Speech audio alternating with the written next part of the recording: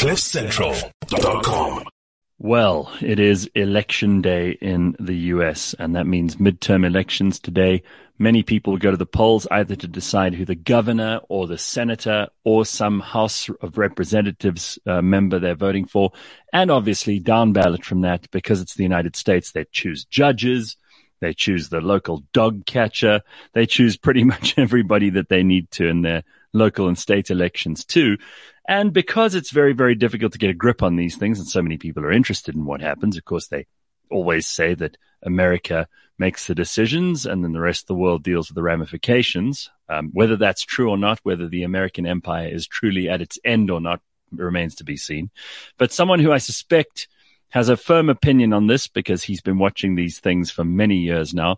He has also been a man here in Africa who has given information to the rest of the world about what's been happening. He is the Washington correspondent for The Guardian, and from 2010 to 2015, he was the African correspondent for The Guardian. He was based in Johannesburg during that time. That's where I got to know him. And he is in Washington now on election day. David Smith, what a pleasure to see you. How are you? I'm fine, yeah. Thanks for having me. Good to be back.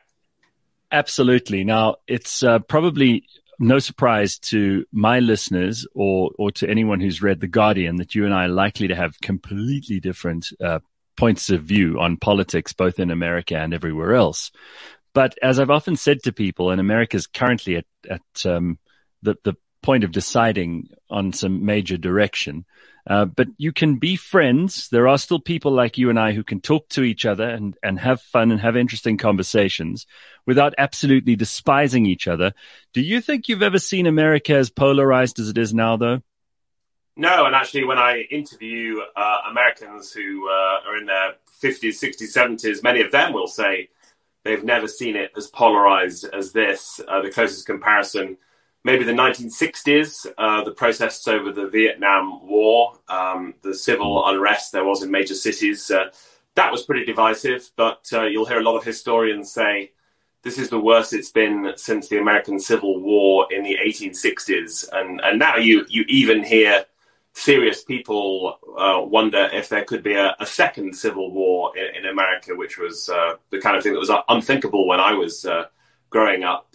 Just deep polarization over many, many issues, including abortion rights, voting rights, just culturally, socially. And you've seen it in this midterm election. Again, two parties campaigning on really two different sets of issues. It's really a split screen, and it's hard to see what's going to bring the country back together.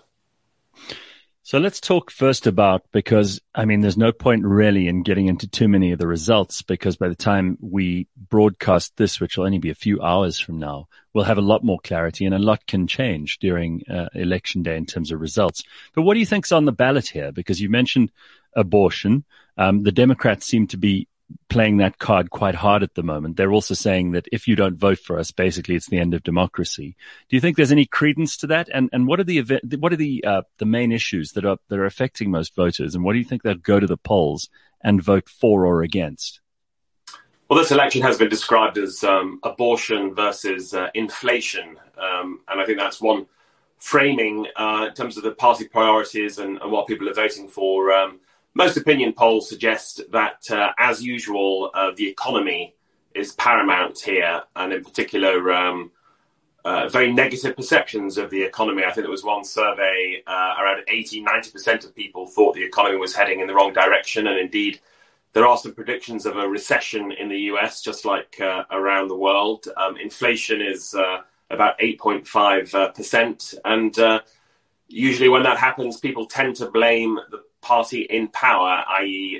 Joe Biden and the Democrats. So I think that will be the prevailing factor. Republicans have also pushed a lot on crime, which is rising in some major cities, not as much as they would have you believe. But certainly there's already some internal debate among Democrats about whether they've really failed to tackle that issue. And again, a familiar playbook being seen as soft on crime. Meanwhile, on the Democratic side, particularly over the summer, they've certainly made hay with abortion rights as an issue. Of course, in June, the Supreme Court overturned the constitutional right to abortion, Roe versus Wade, after nearly half a century. There's some clear evidence that that led to an increase in the number of women registering to vote. It certainly energized the party and certainly may still be a factor on election day. And yes, as you mentioned, Democrats, including Barack Obama recently on the campaign trail, are arguing that democracy is on the ballot. This is the first general election since a mob of Donald Trump supporters stormed the US Capitol on January the 6th, 2021. It's the first major test of American democracy since then. And Joe Biden himself says that more than 300 so-called election deniers, people who believe Trump won that election and might game future elections, they are running for important offices this time. So certainly there are many who believe that this could be a big blow to American democracy if a lot of these conspiracy theorists actually become Secretary of State and governor and other posts in various states. But interesting, what we're seeing in the polling and the surveys is that not enough Americans take the democracy issue seriously for it to determine their vote. You certainly see some surveys that suggest people are more concerned about the economy than they are about the future of democracy. Well, the Democrats have changed their strategy a number of times during this campaign. You mentioned Barack Obama, and let's just start there and we can look through some of the others. I mean, it's strange to me that they keep trotting him out. Clearly, Biden's not having the effect that they hoped he would. I don't think they can rely on Kamala Harris for the similar reason that they can't rely on Joe Biden. And maybe I'm being unkind, but who is their main go-to guy when it comes to trying to energize people? Because if you draw on poor old Barack Obama every time, and listen, we all, I think, are in complete agreement that this guy has some spectacular oratory skills. He still has an enormous amount of support. You know, he was a president who managed to get a lot of votes from straight up Republicans in his first election term, in his first 4-year term. But if they're drawing on him, is this not an admission that they've really screwed up the strategy? You've already kind of hinted at the abortion thing, but Obama being called back, is this desperation? Yes, to a degree. I think there's a lot going on there. Firstly, Joe Biden is turning 80 later this month.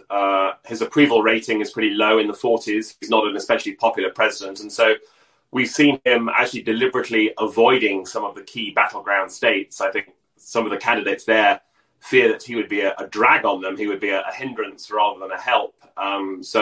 He's campaigning, including last night in Maryland, in states where Democrats are already well on the way to victory.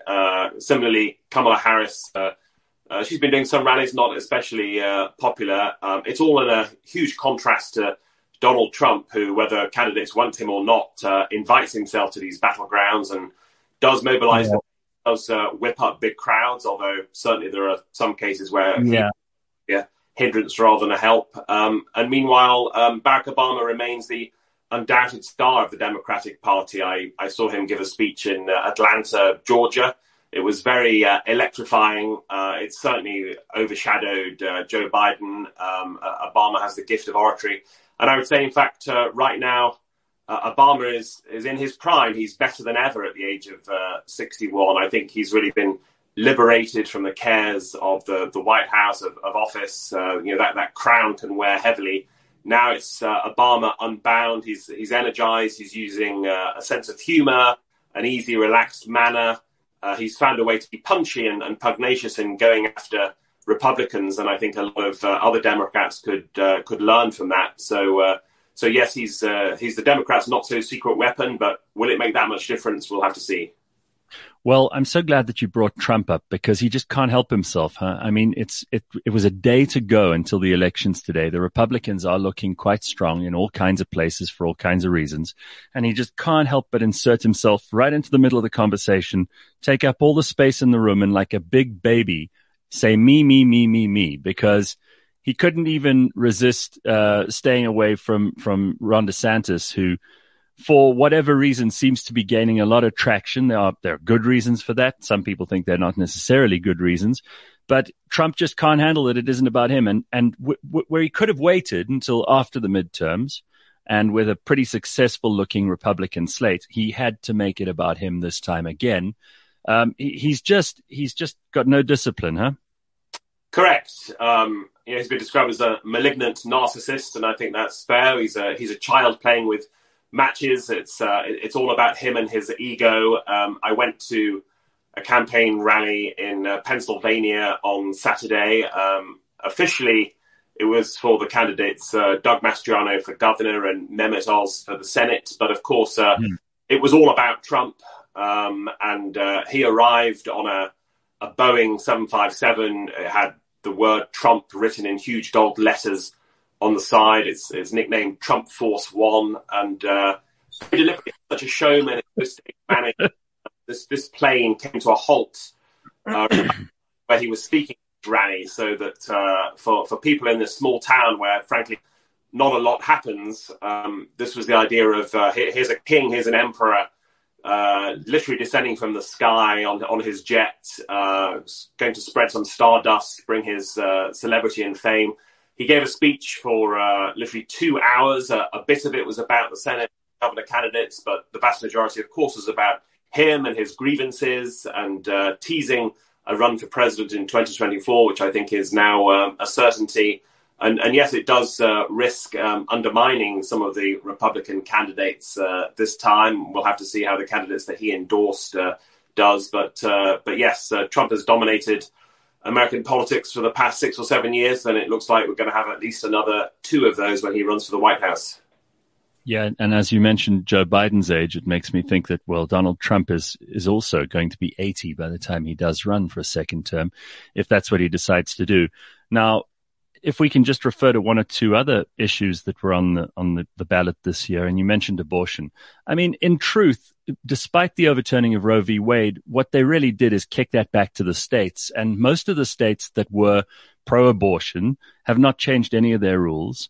Most of the states that were anti have not changed any of their rules. Not a lot has actually changed on the ground. And for women who are concerned about these things, the Republicans did try to make a federal law a little while ago, but it didn't work.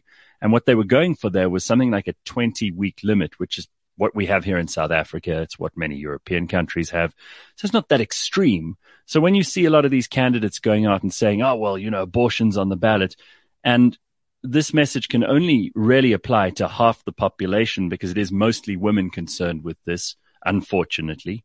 So it's probably not the smartest strategy if that's what you're going to lead with. And maybe that's why they've changed their tune so many times. Well, the day that Roe versus Wade was overturned, I went outside the Supreme Court, and I could tell you the passions, the emotions, the fury was running very high. There were thousands of women and men incensed by this. I mean, just think about it. And I remember from my days in South Africa, the importance of the Constitution, what a tremendous document the South African Constitution is, and rightly there's great pride in it, as there is in the American one. This was the first time in history that a constitutional right had actually been taken away from people. I mean, it's just really extraordinary. And actually, we have seen several states already moving to have near or total bans on abortion. On the other side, actually, some of the democratic states that are pro-abortion rights are actually strengthening that. So we're seeing a further polarization in America. And there does seem to be Republican hypocrisy on this issue because just a few weeks ago, Senator Lindsey Graham of South Carolina proposed a national abortion ban 15 weeks after conception. Some Republicans really think that could backfire on them. It could energize women and Democratic voters to turn out. It's far from clear whether such a proposal would ever get support, but certainly some of the predictions appear to be coming true that Republicans said we want to throw this to the states, and then about 5 minutes later, they're already mobilizing for a national abortion ban, which is ridiculous. By the way, favored by Mike Pence, the former vice, who may well be running against Trump in 2024. He makes no bones about it. He favors a national abortion ban. So I think people see a slippery slope here. Well, I mean, Trump got close to intimating that it wouldn't be the worst thing in the world if he were hanged not so long ago as part of all that January 6th noise. Now, just to go back to that for a second, I mean, we talk about election deniers, and this is, you know, this term has been used for climate deniers. It comes from Holocaust denier, obviously, which is something which has real roots. But it appears to me that this election denier thing is a problem on the Democrat side too. Hillary Clinton has been touring anywhere that'll have her for the last 4 years, 5 years, 6 years, explaining why she actually won in 2016. We found out subsequently that all of that stuff about, you know, the Russian campaign to get Donald Trump elected was more or less ineffective nonsense, and there's no proof or evidence of the fact that he was peeing on hookers or any such thing. We've also discovered that people like Stacey Abrams in Georgia, who's been claiming to be the governor there forever, and every Democrat that is asked this question says, oh no, she definitely won it. These are the same people who have a problem with election deniers, 300 of them or so, as you mentioned earlier, on the ballots. Is that also not a bit of hypocrisy? Maybe a smidgen, but I think we're talking about two very different things, really. This is not symmetrical. It's not 50 on one side, 50 on the other, 6 on one, half a dozen on the other. There are a few cases of Hillary Clinton, Stacey Abrams making remarks that perhaps now they regret in the current climate. It's not even remotely comparable to the concerted, coordinated, organized effort on the Republican side to mobilize members of Congress who voted not to recognize Joe Biden's election, who mobilized lawyers to take this to courts and the Supreme Court, and perhaps most obviously of all, literally mobilized an angry, armed mob to attempt a coup at the US Capitol on January the 6th. I mean, Hillary Clinton is not doing that. Stacey Abrams is not doing that. So I think ultimately this is a classic case of whataboutism, where it's the Republican playbook to do something wild and insane and possibly criminal, and then point to the other side and say, yeah, but 10 years ago, you said this once. And it's just not comparing like with like. It's just not, it's just not the equivalent. I couldn't agree with you more in terms of some of these things that people are saying, but it does appear to me that there seems to be some kind of a double standard. I heard historian Michael Beschloss asked on, I think it was on MSNBC the other day, and he's actually the presidential historian. He said basically if the Republicans get in now, they will kill your children in this interview. And I suddenly thought, well, this is a bit of extremism. This is a little bit of alarmism, if nothing else. But he doesn't see it that way, and he's a historian. So I'm a little bit worried that there seem to be people more and more pulled to the extremes of their various camps, and that there's no room for people to have civil arguments about these things anymore. If democracy really is on the ballot, that doesn't mean that Republicans are coming to kill your children. And similarly, if the Democrats do end up pulling an amazing trick out of the bag here, are we going to have either party after this claiming that this election was fraudulent, that there was low voter turnout, that there was rigging? Is that going to happen? I think there's a great danger of that. And yes, in the current atmosphere of polarization, there is a danger of both sides overreaching, including Democrats sometimes with some very apocalyptic portraits. And during 4 years of the Donald Trump presidency, every tweet was treated as if it was the end of the world.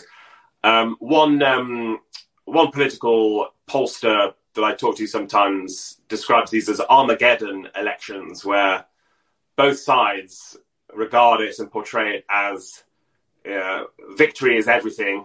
And if they keep saying this is the most important election of our lifetimes every 2 years, not even 4. And if we lose, then it's total catastrophe. It's the end of the world as we know it. Now, I think Democrats have some grounds for saying a bit of that this time, given these election deniers on the march. I mean, who knows how extreme and far out the Republican Party could become? But yes, Joe Biden, others are still aiming for some kind of middle ground, some kind of dialogue, some way to bring it back to civility before this country just goes off the rails. And it's very difficult in an atmosphere of cable news and social media that really incentivizes extremism, incentivizes saying the most outrageous thing, your opponent. Obviously, Trump has poured oil on all those flames. So a lot of people are struggling for what's the answer here to bring America back to just something like normal. I've seen quite a lot of reports and opinion pieces on how COVID and the handling of COVID seems to have been a major thing that people haven't forgotten about. You know, there are a lot of people whose kids were at home with them for a year, maybe more, who were shut into their houses largely. They couldn't go to the beach. They couldn't do a whole bunch of things.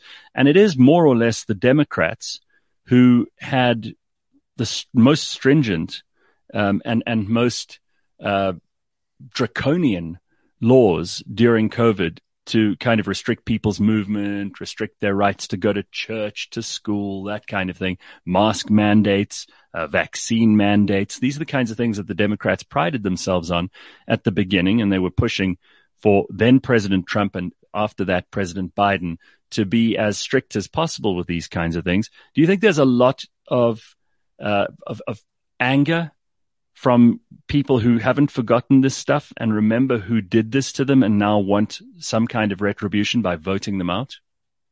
Yes, I think it's certainly there in the background for a lot of Republican voters. And if you go to a Trump rally, certainly Dr. Anthony Fauci, the chief medical advisor, is demonized, and there's talk of dragging him to Capitol Hill for investigations. I mean, I do think people have a pretty short memory here. Donald Trump was the president when a lot of these restrictions were put in place. And actually, America, even in democratic cities and states, was pretty relaxed and laid back compared to the UK and other countries in Europe. And my understanding, probably more relaxed than South Africa from what I've gathered.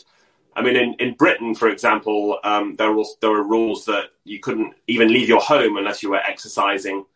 In China, obviously, there's still very different restrictions. And America, being America with its culture, its history of individual freedom, never went that far. So yes, schools were closed, some businesses were, but you could still go out and about, you could still go shopping, you could still do a lot of things compared to the rest of the world. Well, it was objectively true that the blue states were much more pro these COVID moves than the red states were. Oh, sure. But, the bottom line here is that, some people would argue America should have actually been more strict rather than less strict. And they would point to a death toll of more than 1 million people. America's performance during the pandemic was terrible by global standards. More of whom, again, by the numbers, died while Biden was president than Trump, and that was with the vaccine. Sure, because Biden's been in office for a longer period now, comparatively with the pandemic. But it's interesting that the Democrats are not mentioning anything to do with COVID at all. They're desperate to avoid it because they know they've lost on this issue. Yeah, I think Republicans have certainly weaponized it, and just culturally now, I know there's a short memory, there's amnesia. There's a lot of people will say, "Why did we close schools for so long?" And certainly, kids' test results did suffer as a result of that. This is a society where people want to carry their guns. Freedom is really integral to it. So any government interference is always treated with default skepticism. And I agree. And you could have a debate over, well, Donald Trump actually, one of the few good things he did was investing in vaccines and he got them going. But you could also say, well, but Joe Biden did well to implement them and run a massive national program of vaccines and testing. But to be honest, interestingly, neither side is really at the forefront of this election. People are so determined to move on from the pandemic that I think the economy, inflation, abortion, other things are ultimately going to take precedence over that. But one potentially interesting footnote is that I've seen it argued that if we do see a Republican primary election in 2024 between Donald Trump and Ron DeSantis, the governor of Florida, then DeSantis might be able to attack Trump over pandemic restrictions because Trump did approve some on medical advice, and DeSantis has made a big thing about being pro-freedom and anti-restrictions and so on. And DeSantis might be able to argue that he was working in the interests of his people, and even Trump bowed to Dr. Fauci on this one. Yeah, and I think a lot of people will hold him responsible for going along with the science and the experts at that point, all of whom have really disgraced themselves since, with a lot of retractions. I saw an article not so long ago in The Atlantic saying, let's have an amnesty because we didn't really know what was going on, which, if you've ever seen an admission of guilt in your life, it's that we should all have an amnesty because we're terribly worried that once the Republicans win these elections, they'll come after all the people who made these terrible decisions, many of whom are on the left. Don't you think there's some truth in the notion that we didn't know what was going on? I mean, scientists had to approach this with some humility, didn't they? It was they didn't. Was it a century virus? It was, but they didn't. There was exactly the opposite attitude. In fact, it was, no, we know what's going on. In fact, we were told these vaccines were 95% effective. Pfizer's had to retract that thanks to an EU commission. I mean, we're finding out more and more that a lot of these people are pretty moronic. They're a lot like average citizens, and they had no claim to expert knowledge in any way, shape, or form. Most especially the politicians, who obviously are only there by popularity contest. I mean, if anything, this whole episode has probably taught all of us to be more suspicious of government and less trusting of these politicians. Perhaps that's the rule. I don't know. We'll have to see when the election results this time roll through. A thing that I found interesting too, that two other issues which the Republicans are making a big noise about, and you could tell me if they're actually the kinds of issues that most voters will go to the polls for this time around. The one being immigration. We've seen an unprecedented level of illegal immigration under Joe Biden. The odd number that they throw out that I saw just this week was between 5,000 and 6,000 people a day crossing the southern border. Whether or not that's exactly right is not the point. I think everyone who lives in Texas, New Mexico, California, and other parts further, more close to the Mexican border than others, these people are entering America. They're desperate. A lot of them are just walking straight across. There are no places to house these people. You mentioned Ron DeSantis earlier. He pulled a bit of a stunt earlier this year when he sent some of these immigrants to the neighborhood that Barack Obama lives in, Martha's Vineyard, where you have these extremely wealthy people, a lot of them very politically connected, a lot of them extremely well-known, and some of them with very reputable businesses. They certainly regard themselves as being quite blue. Couldn't wait to get these people out of Martha's Vineyard to wherever, as long as it wasn't in my backyard, the NIMBY thing. So illegal immigration, is that a big deal to most Americans or only to Texans?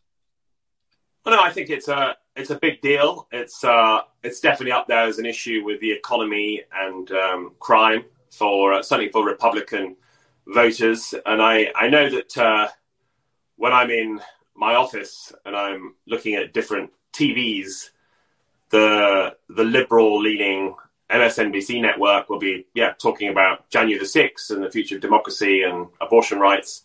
But Fox News, owned by Rupert Murdoch, conservative network, they spend a lot of time and resources talking about the US-Mexico border, and they'll fly drones over the border to show you people crossing, and they'll have all sorts of footage, and they'll have reporters on the ground and interview people. And I think that tells us that for one thing, it makes sort of dramatic, visceral TV for people with impact, and secondly, it's just really a talking point in the conservative world and in that ecosystem.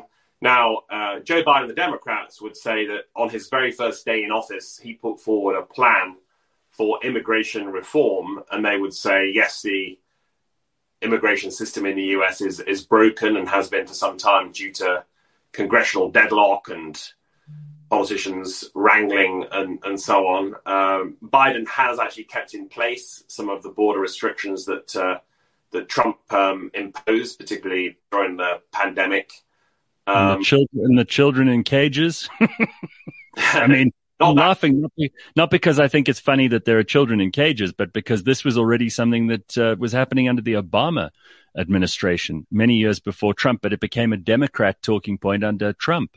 Well, again, I think there were different circumstances there, but obviously Trump favored building a wall, and Biden's not a big fan of that, but that becomes a useful talking point for Republicans. And one interesting spin-off from all this is we're going to be watching closely Latino voters in this election, including in Texas and other border states. The historic assumption has always been that they vote Democratic and that they would dislike Donald Trump's xenophobia and nativism. But opinion polls suggest, and recent elections suggest, Republicans are making inroads in that demographic. And in places like Texas, you are seeing some Latino candidates run as Republicans. And I think, some of the argument, some of the logic there is that they say, we came to this country, we came legally, therefore we don't appreciate people coming illegally.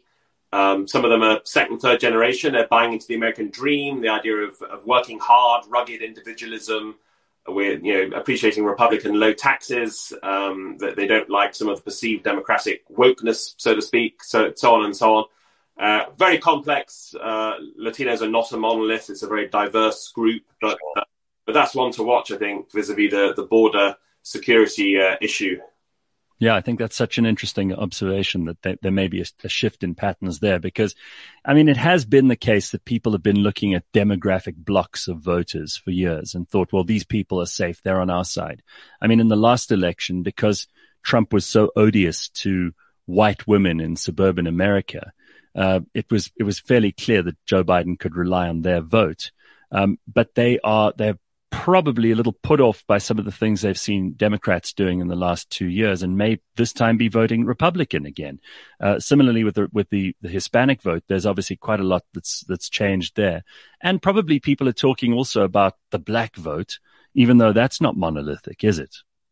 No, that's right. And by the way, on white women in the suburbs, one trend we've seen is that the Roe versus Wade decision by the Supreme Court seemed to boost Democrats among that group. But more recent weeks, it looks like many white women are now perhaps leaning back to Republicans because of the crime issue, which is always a fear in the suburbs. African-American voters, still overwhelmingly Democratic, but Donald Trump did actually make some gains there in 2020 compared to 2016. And of course, all these elections are so close that you only need to pick off a few percentage points to make the difference, or you only need black voters to stay home and not vote at all, perhaps. And you could say that if it wasn't for the black vote during the primaries in the Democratic primaries of 2020, we wouldn't have had Joe Biden, right? That's right. Yes, it all turned when James Clyburn, a black congressman from South Carolina, threw his weight behind Biden, and South Carolina, a big high number of black voters there. They supported Biden. That changed things around. But what's interesting is when he won the election, Joe Biden said, you had my back, I will have your back to black voters. And but more recently, Al Sharpton, a longtime civil rights activist, said, Mr. President, you promised to have our back. Well, we're actually being stabbed in the back. And there's some disaffection among black voters that Biden and the Democratic Congress failed to pass legislation on police reform after the murder of George Floyd. And that's an interesting one. What happened to the defund the police crowd, by the way, while we're on this? Because everyone's changed their tune on that too. It was also a bit of a misstep, wasn't it? Again, complicated. Someone like Joe Biden and the center of the party never used the phrase defund the police and wouldn't favor that. Some on the left did. And to this day, some still believe, look, defund the police means moving resources to social programs, to education, to infrastructure that will actually reduce crime in other ways. But I think significantly in terms of how this election is going to go, that phrase has certainly been seized on by Republicans. And even at Saturday's rally, Donald Trump sort of said in a nutshell, Democrats want to defund the police, Republicans want to defund the cartels, referring to drugs cartels at the US-Mexico border and so on. So it certainly has fed into a narrative that Democrats are soft on crime, that they're out of touch with people's everyday concerns, that they're too much part of the liberal elite and debating policies in universities and speaking to people with PowerPoint presentations rather than what you could put on a bumper sticker. So on that note, do you think that the media have played any role in you mentioned that the two polar opposites of MSNBC and Fox, who are clearly on both sides very partisan, and have their narratives and almost have an agenda with talking points and follow that day in, day out, and cater to an audience that wants to hear that stuff, whether they're on the left with MSNBC or on the right with Fox. But in general, the mainstream media, how have they been? Warm, cold, better with one party than the other? Because often we hear that there's a cozy relationship between some people in the Democratic establishment and so many people in mainstream media. We saw former White House spokesperson going to work for MSNBC. Many other members of the the Biden administration have come out of the media, and it seems to be a bit of a revolving door. Or do you think that that's just a story that the Republicans like trotting out to show that the media are also your enemies? I'm always hesitant to generalize about the media, and one time in South Africa before the 2010 World Cup, the head of FIFA hauled me out onto a football pitch to explain to South Africans why the media are so biased against South Africa. And in this instance, I would challenge one premise of your question in that I don't think MSNBC and Fox News are two sides of the same coin. They're certainly both partisan, but I would argue Fox News is really trading in disinformation and is very extreme and is legitimizing some pretty crazy people and election deniers. MSNBC, I think, is a bit more sort of reasonable. But having said that, just to argue slightly against myself, I will acknowledge that you're going to have an interesting counterpoint where Jen Psaki, as you say, the White House press secretary, formerly is about to join MSNBC, whereas Fox News currently has Kayleigh McEnany, who was a Trump. Sure. So no, absolutely. There are some mirror images there, but I would argue it's still not. The only reason I'm not asking because I'm trying to stab the media here. The reason I think this is relevant is because so many people in the US despise the media.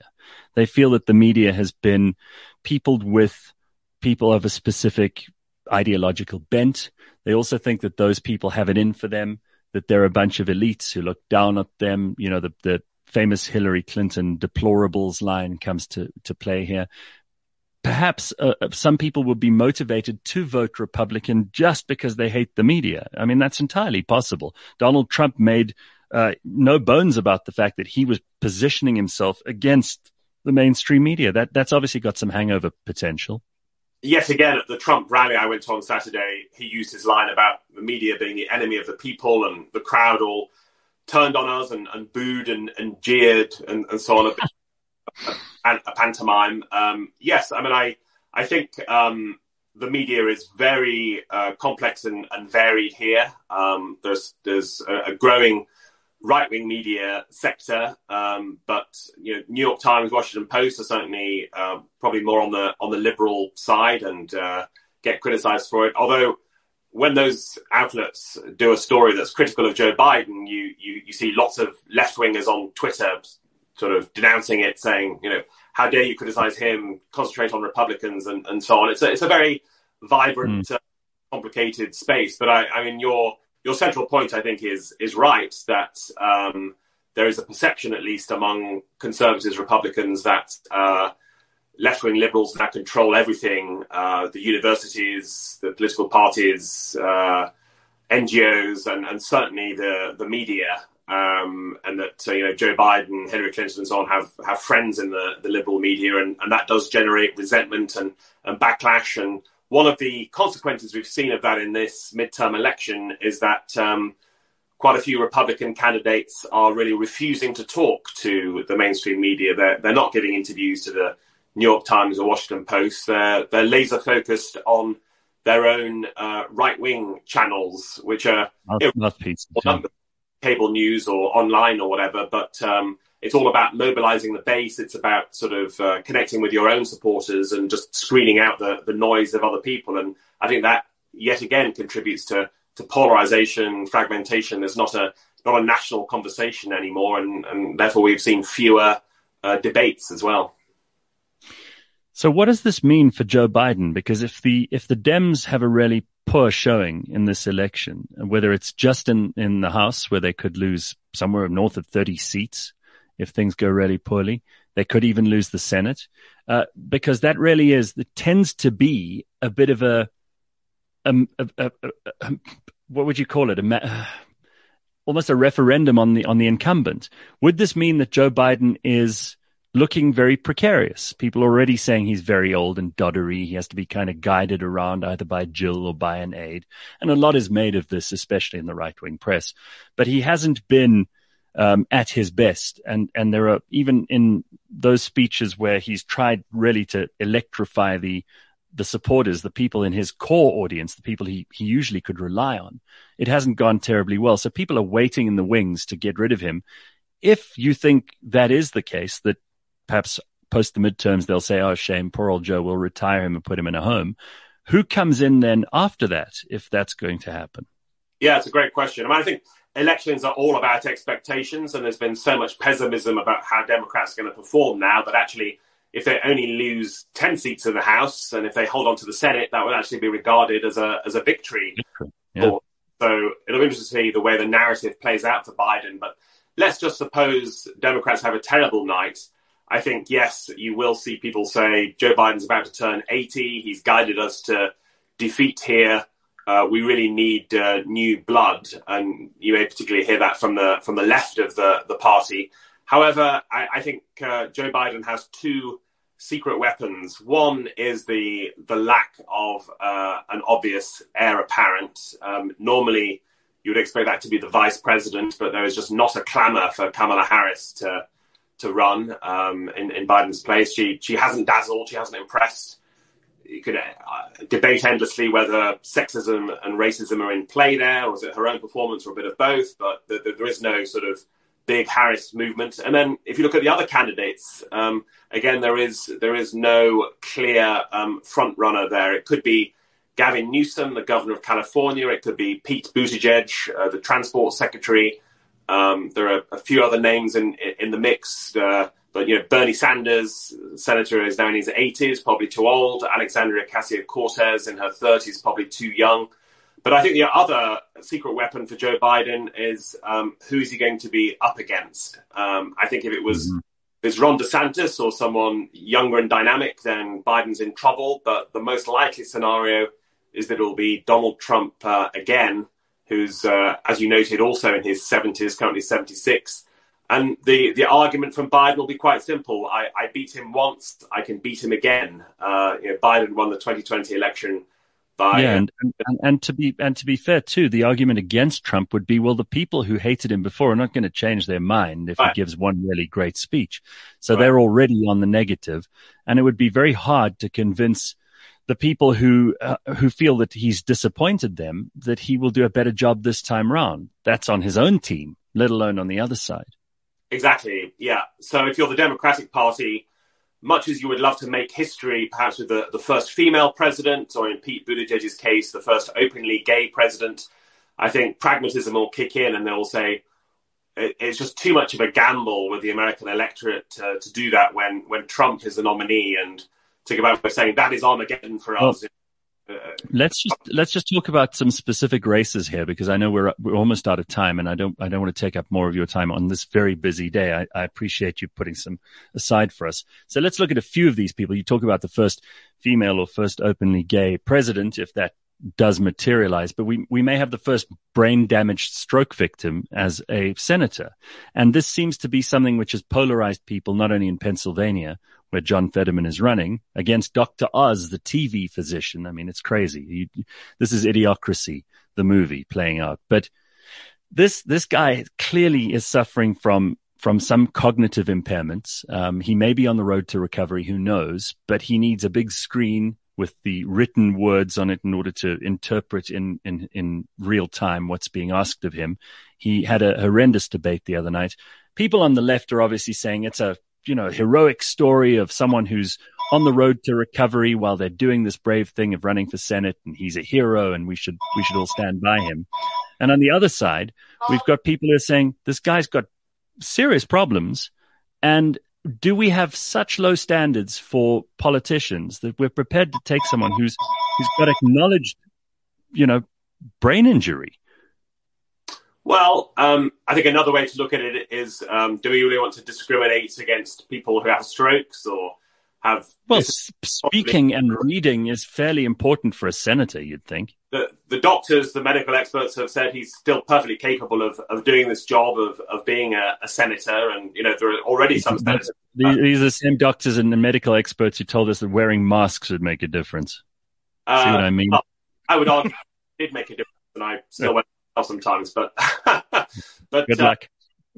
I think tactically it's obviously been a huge blow to Democrats in terms of John Fetterman doesn't come over, sparklingly in debates, and is the first to acknowledge that. It's been seized on by Republicans in the usual somewhat exploitative way. I mean, the Senate is so finely poised. We may look back historically and say control of the entire Senate hinged on that one moment that one candidate had a stroke. Maybe the stroke that changed the course of history, that changed the world. But overall, I would say Fetterman as lieutenant governor with his record has much better qualifications than a TV doctor. Except that just this week he said, "I've campaigned against Roe v. Wade. I celebrate the demise of Roe v. Wade," in one sentence, which means exactly the opposite. It's an oxymoron as per textbook. So what do we believe? Sorry, sorry. That was Fetterman. He made that statement just this week. It's complete nonsense. He's also been criticised for a remark in the debate about his views on fracking, which was somewhat incoherent. But what I would also say about that is look at Joe Biden's word salads, and most importantly, look at Donald Trump's word salads. I mean, this guy is just a stream of consciousness, sometimes total nonsense, some of it malicious lying, and sometimes just words flowing in random orders. So if we're going to hold politicians to that standard, they have to speak clearly and clearly the whole time and make sense. Then I think we're in a lot of trouble. All right. Well, let's look at some of the more competitive areas at the moment, the states that you're most interested in watching results from tonight, the places that you think will be an indication of how the rest will go. Can you give us some idea of that, of what you'll be paying attention to? Sure. Well, you just mentioned Pennsylvania, and I think which is Joe Biden's birthplace, and it's no coincidence that over the weekend we had Donald Trump, Barack Obama, and Joe Biden all campaigning there. It could be absolutely pivotal. The race for the Senate between Fetterman and Oz. Another one that's emerged as vital is Georgia. Remember, we used to talk about Florida a lot as the ultimate battleground. Probably Georgia has replaced Florida as Florida turns more and more Republican. And in Georgia, we have a Senate race between two African-American men, Raphael Warnock, a Democrat who's a pastor at Martin Luther King's old church in Atlanta. He's the incumbent senator, and he's up against Herschel Walker, who, like Dr. Oz, is a Trump pick with no discernible political experience. He's just there as a celebrity because he was great at playing American football, and Obama had some great fun mocking that reality. Walker's also faced scandals because he opposed abortion rights, but it turns out he's allegedly paid for two women to have abortions. And just as we saw in January last year, Georgia may be absolutely fundamental in determining control of the Senate, and that race may well go to a runoff in December. So this drags on and on. In the Georgia governor's race, Stacey Abrams, who we talked about before, she's bidding to become the first black woman ever to be a governor of any American state. And that would be remarkable in the Deep South as its history of slavery and segregation and lynchings. But polls suggest you will probably lose to the incumbent Brian Kemp, who interestingly opposed Donald Trump and beat the Trump candidates. And he's currently the governor, will probably remain so. I'd also be looking to Ohio, which has historically always been a swing state. It's trended more Republican these days, and we have a Trump candidate, J.D. Vance, up against Democrat Tim Ryan, who Ryan has really run against his own party. He did not want Biden campaigning for him. He said he's agreed with Trump on issues such as China. He's playing that card of the blue collar working class Democrat in a state which is leaning in that direction. But polls suggest, despite Tim Ryan's energy and efforts and enthusiasm, it's probably not going to work for him. And then finally, and perhaps most intriguingly of all, the one I really want to watch is Arizona, further to the west, because that could be ground zero for election deniers for the attack on American democracy. In the governor's race, the Senate races are close, but in the governor's race, we have Kari Lake, a former TV anchor who is running as a Republican.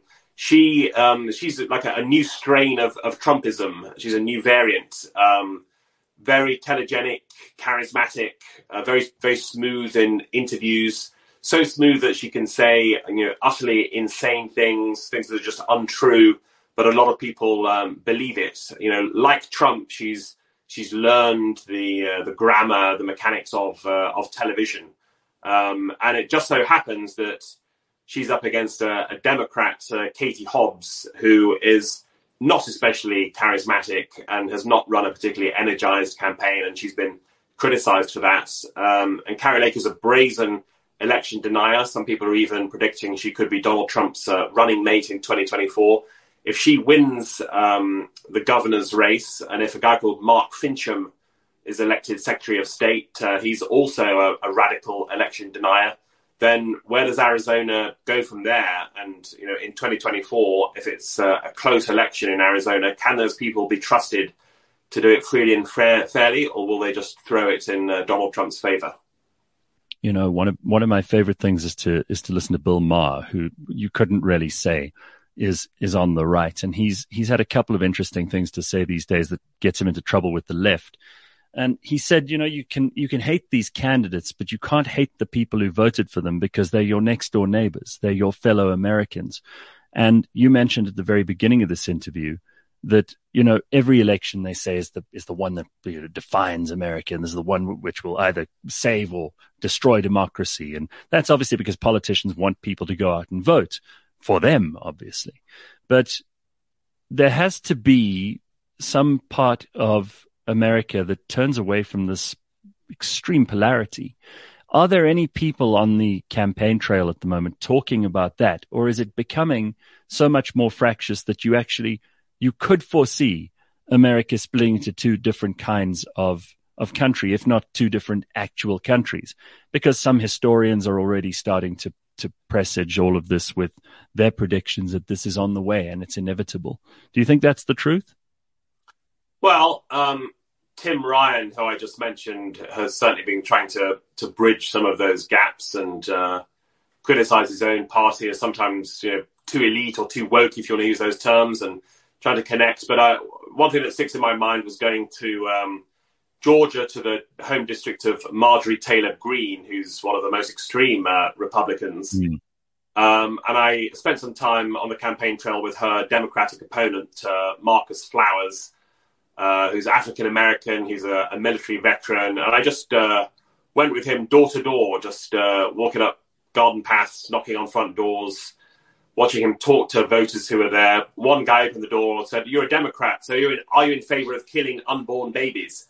But then I watched Marcus Flowers engage with him, talk about his record of service, talk about his commitment to military veterans, and actually win this guy round. And by the end, the guy said, "I'm going to vote for you. If you're for military veterans, that's good for me, and I'm going to tell my friends." And so, there, one by one, I saw this Democrat trying to change hearts and minds, trying to have that personal connection. And it's a lot harder to dismiss and demonize someone when they're literally standing on your doorstep and you're seeing them there in person. And I think there are thousands of Marcus Flowers around the country trying to do similar things, but for all the reasons we know, they certainly get less attention in the media than the radical extremists and the loudest voices, and same on social media as well. So I really don't know where this is heading. There are moments like that that give you optimism, but then go to a Donald Trump rally where every single person is convinced that the election was stolen. Every single person is just deeply rooted in this warped belief system that doesn't bear much relation to reality. And you think, how can this big chunk of the population ever be won back? And, where is America headed on this? And I really daren't imagine. Well, I suppose we'll find out. We'll find out in a few hours' time. We'll figure out who's right and who's wrong and what the American public want in their new crop of governors, senators, and representatives. So all of that's in the balance. But David, it's always good to have your take on these things. And thank you very much for taking the time and for sharing with us your insights. I hope we'll see you again soon. Good luck for today. Thank you. Thanks for having me. CliffCentral.com